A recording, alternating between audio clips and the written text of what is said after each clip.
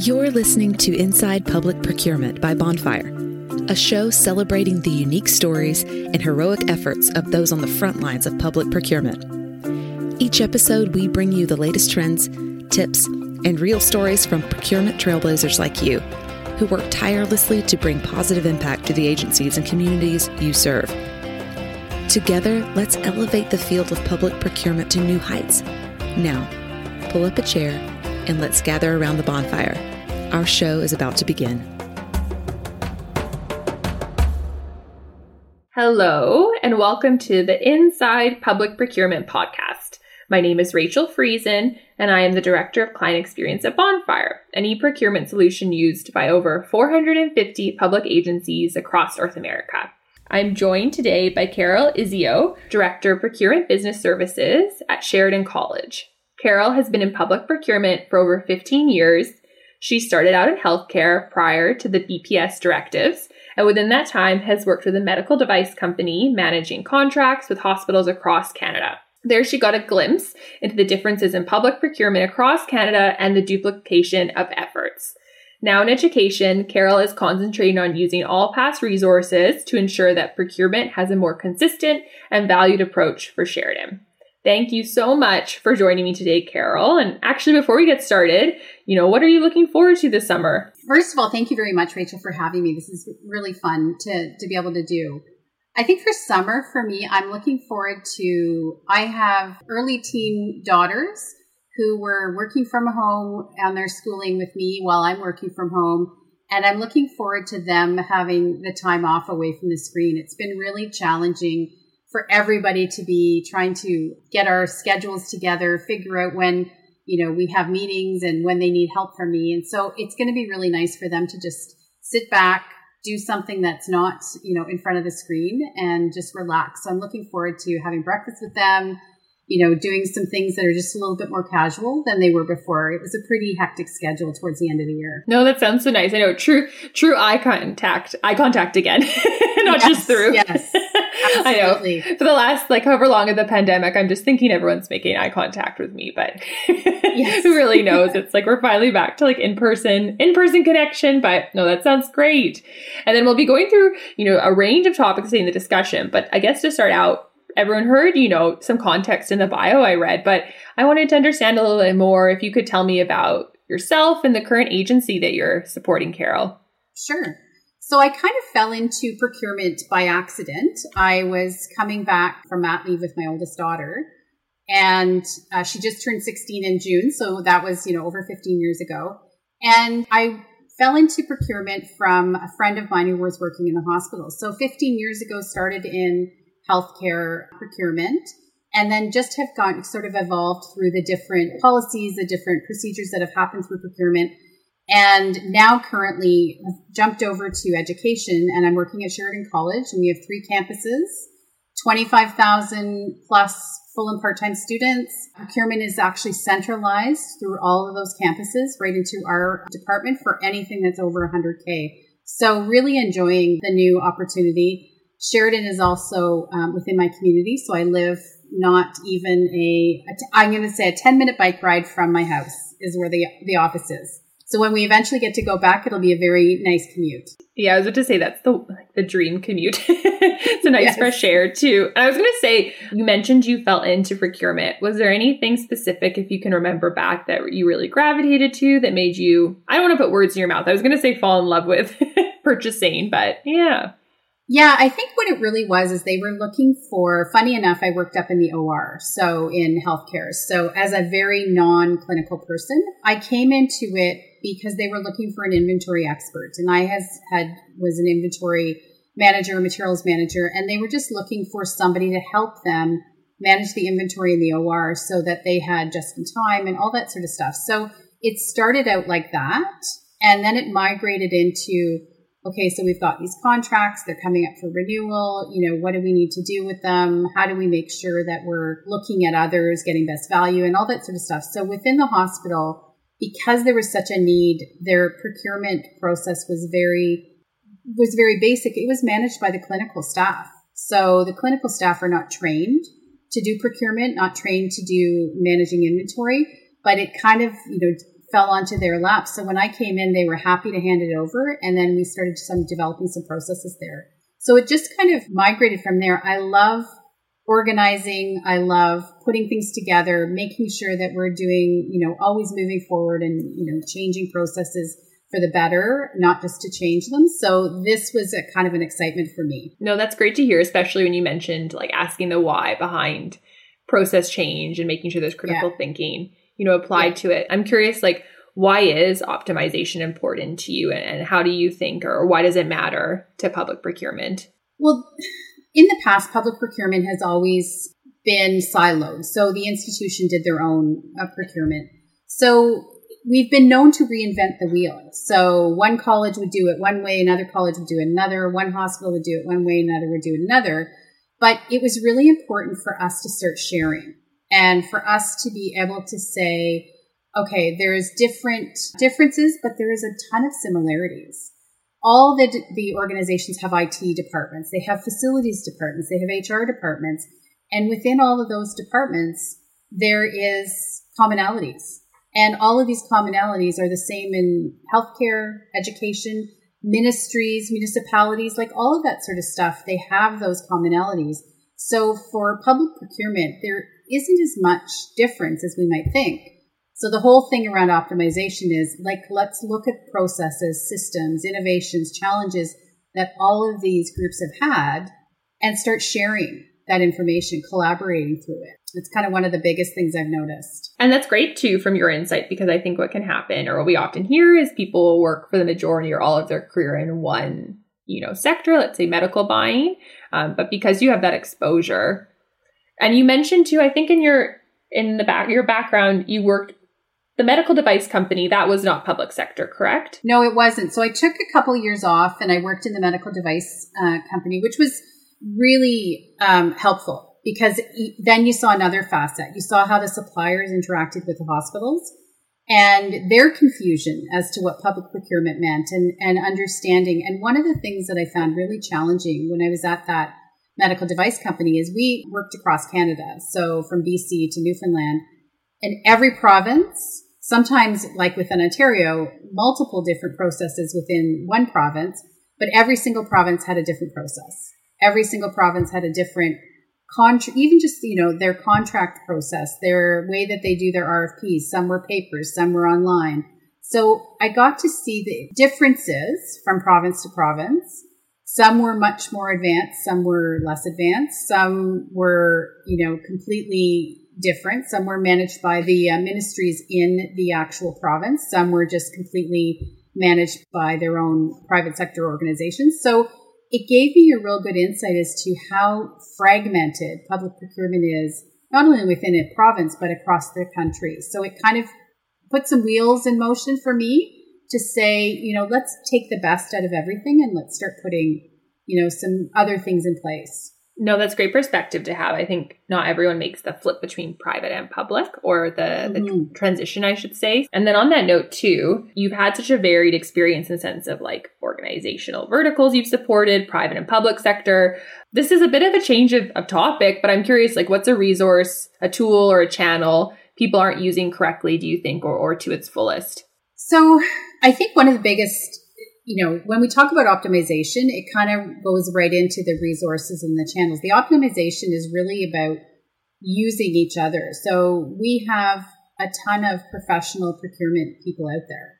There are a ton of procurement organizations out there. They all, might have more of a specific focus, but we aren't utilizing them as much as we should. So we need to start reaching out and not reinvent the wheel, not look at, okay, so I need to have a new policy, procurement policy. So let's start from scratch and let's use our old one and just do it, as opposed to reaching out to the institutions and saying, what does your procurement policy look like? Can I pull some things out of that, or, looking at things like that. So I think the resource that we're not using is like kind of the already established organizations that do procurement across the country, that do procurement within the province that we're in. And just reaching out to get some, templates, to get some feedback, because everybody's done it at least once. There's good feedback, there's bad feedback. And if there's a process somebody's already tried that hasn't worked, the best thing to do is get that feedback before you try it again and waste everybody's time.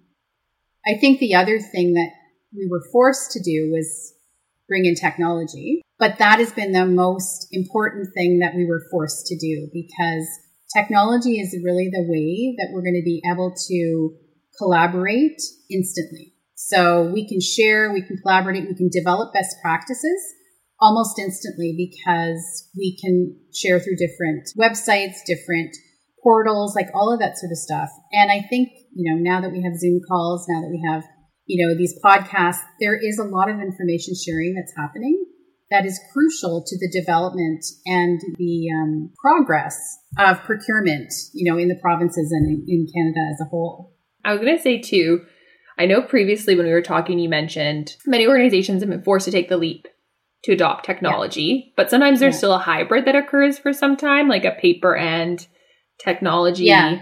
Why do you think that is, the kind of foot in both worlds to a degree? Well, I think it's a lot of times is just, we have procurement people that have been in procurement for 20, 25 years, whereas they would receive bids in binders, and there was a process there. You had to see the physical bid to be comfortable that it complied, and you signed a piece of paper saying what time you received it. They got a timestamp.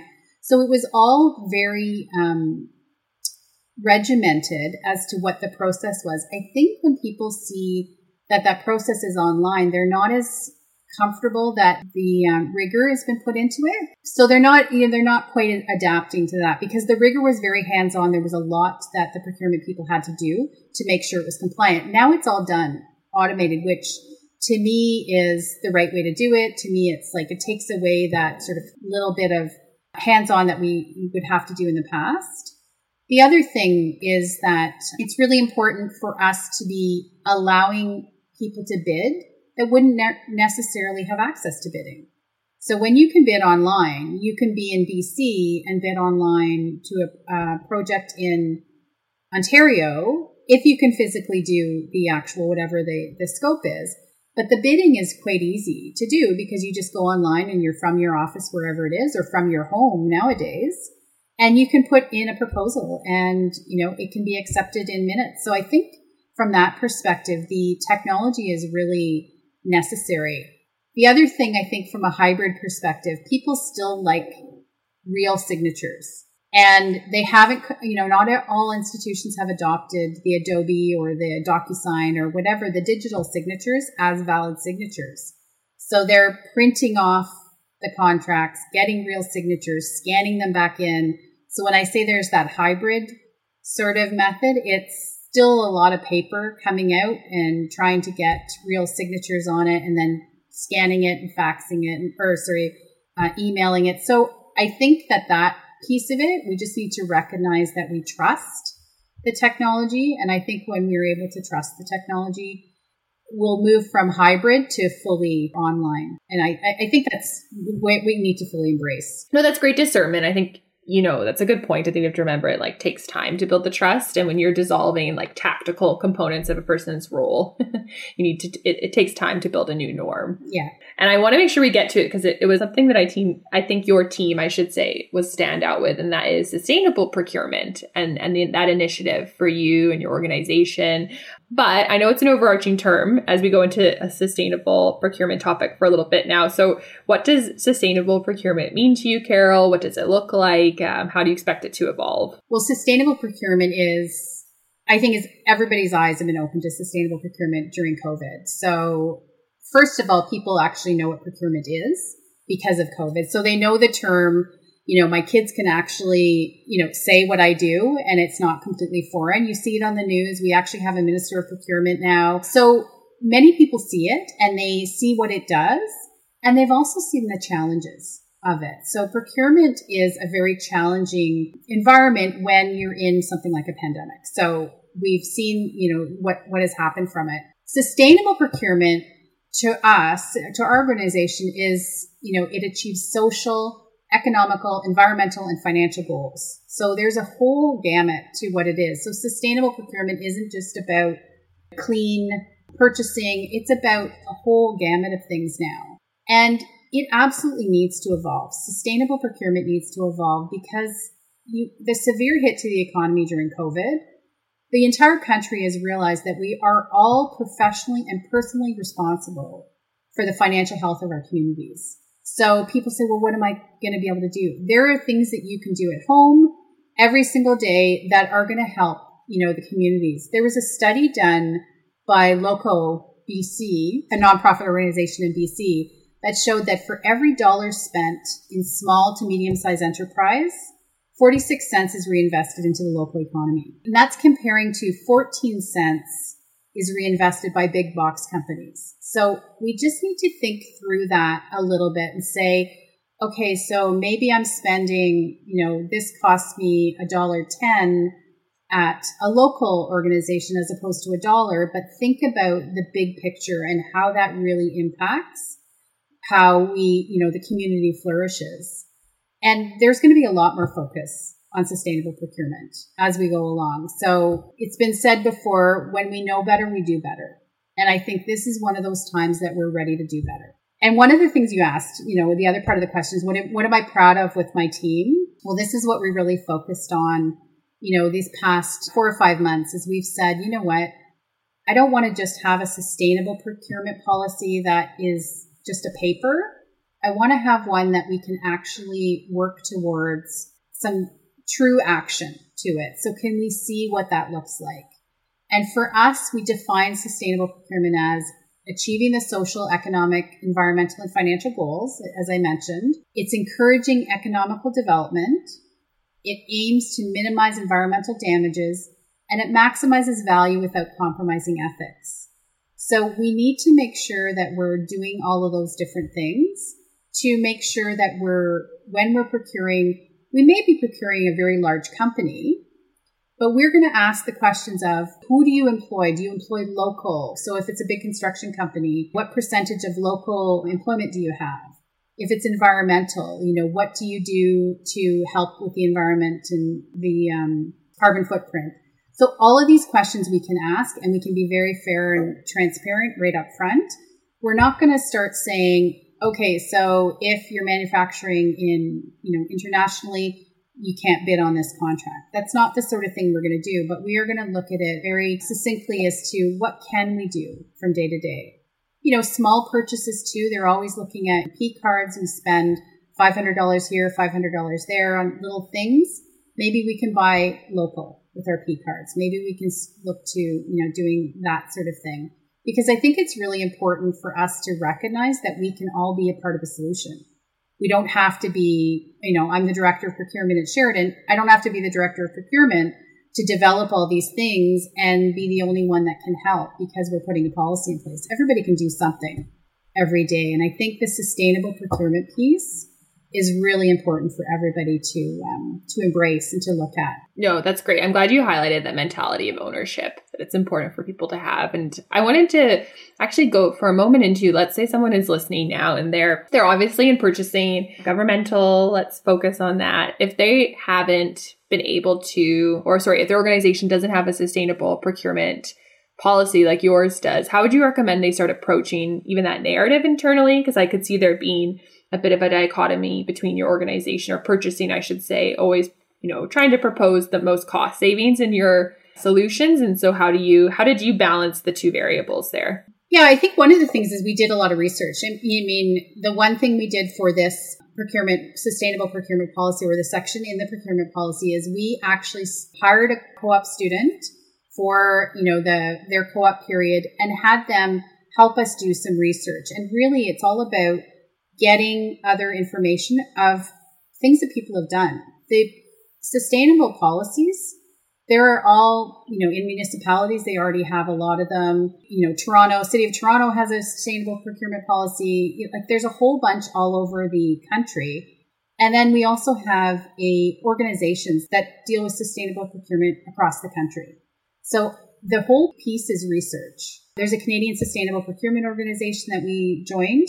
So we have a membership with them now, and they have a ton of resources of things that they've done. They can help write policies. They can help put together PowerPoints.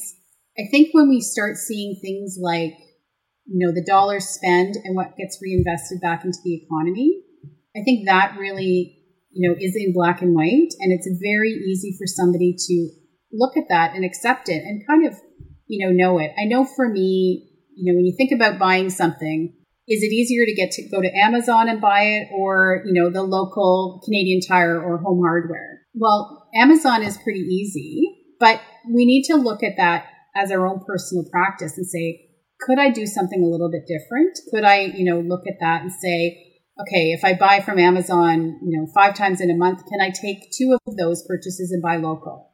And still, not do anything drastic. But I think for people that are out there, I would say do the research. Look at the Sustainable Procurement Organization in Canada. They have a ton of resources. Just Google sustainable procurement and you'll get, a list of things. And reach out to, a lot of the environmental sustainable groups within your organization because environmental was always the first thing on the list. So they have sustainable procurement, but it was only environmental to make sure that we weren't contributing to the carbon footprint of the college or the healthcare organization or whatever it is.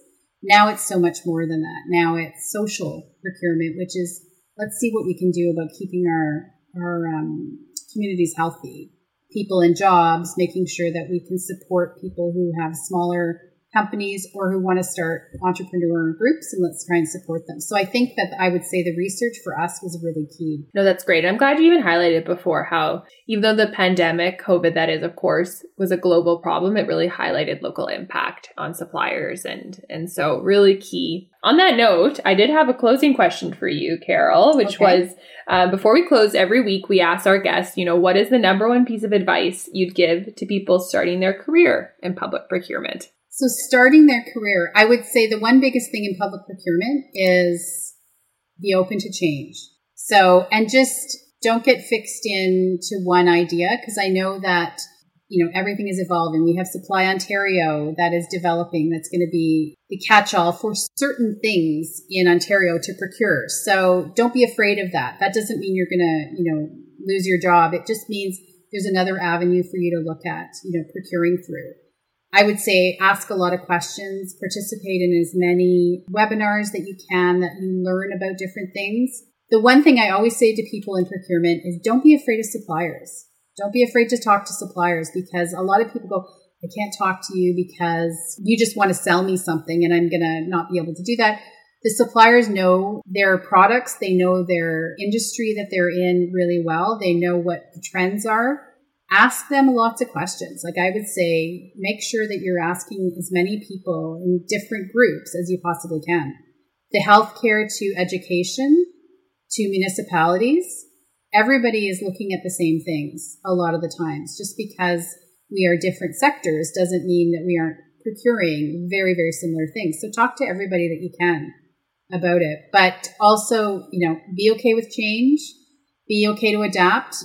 Change is a constant in procurement. And as we saw through the pandemic, it became really highlighted. I would say there's a lot of opportunity in the next couple of years in procurement in Ontario and Canada as a whole. No, that's great. Your advice was so rich to it. The curiosity component, as much as it's valuable for those starting out, I hope people don't lose that element as they evolve, to your point, in their career too. Yeah, no, it's really asking questions and being curious about things and not being afraid to try new things. I think innovation, when we talk innovation, it's not about an innovative product. It's not about this person has this innovative product that we want to procure. It's about the way you procure. Be innovative about the way you procure and be innovative about the tools that you're using to help you procure. So that to me is the innovation for procurement people, is just embrace innovation any way you can. That's key. I wanted to thank you so much, Carol, for your time and the great conversation. And I did want to ask, if you're comfortable, how could listeners get in contact with you if they did want to learn more? Is there an email or LinkedIn you'd be happy to share? Yeah. So they can email me right at Sheridan. So I have my Sheridan email. So it's carol.izio1 because not only did I work at Sheridan, I was a student at Sheridan. So they still have my student email from years back. So it's Carol, CAROL.IZZIO1 at SheridanCollege.ca. So yes, if you ever wanted to reach out, and I'd be happy to answer any questions. I certainly have seen a lot. I'm by far not an expert, but I've certainly seen a lot and have enjoyed the time in procurement, because in 15 years, it's evolved significantly. I love how full circle that is too, that you came back to share it after all that. I know. I was a student many, many years ago, and now I'm working. So yeah, it was exciting to come back because I found a little bit of familiarity with, where I was.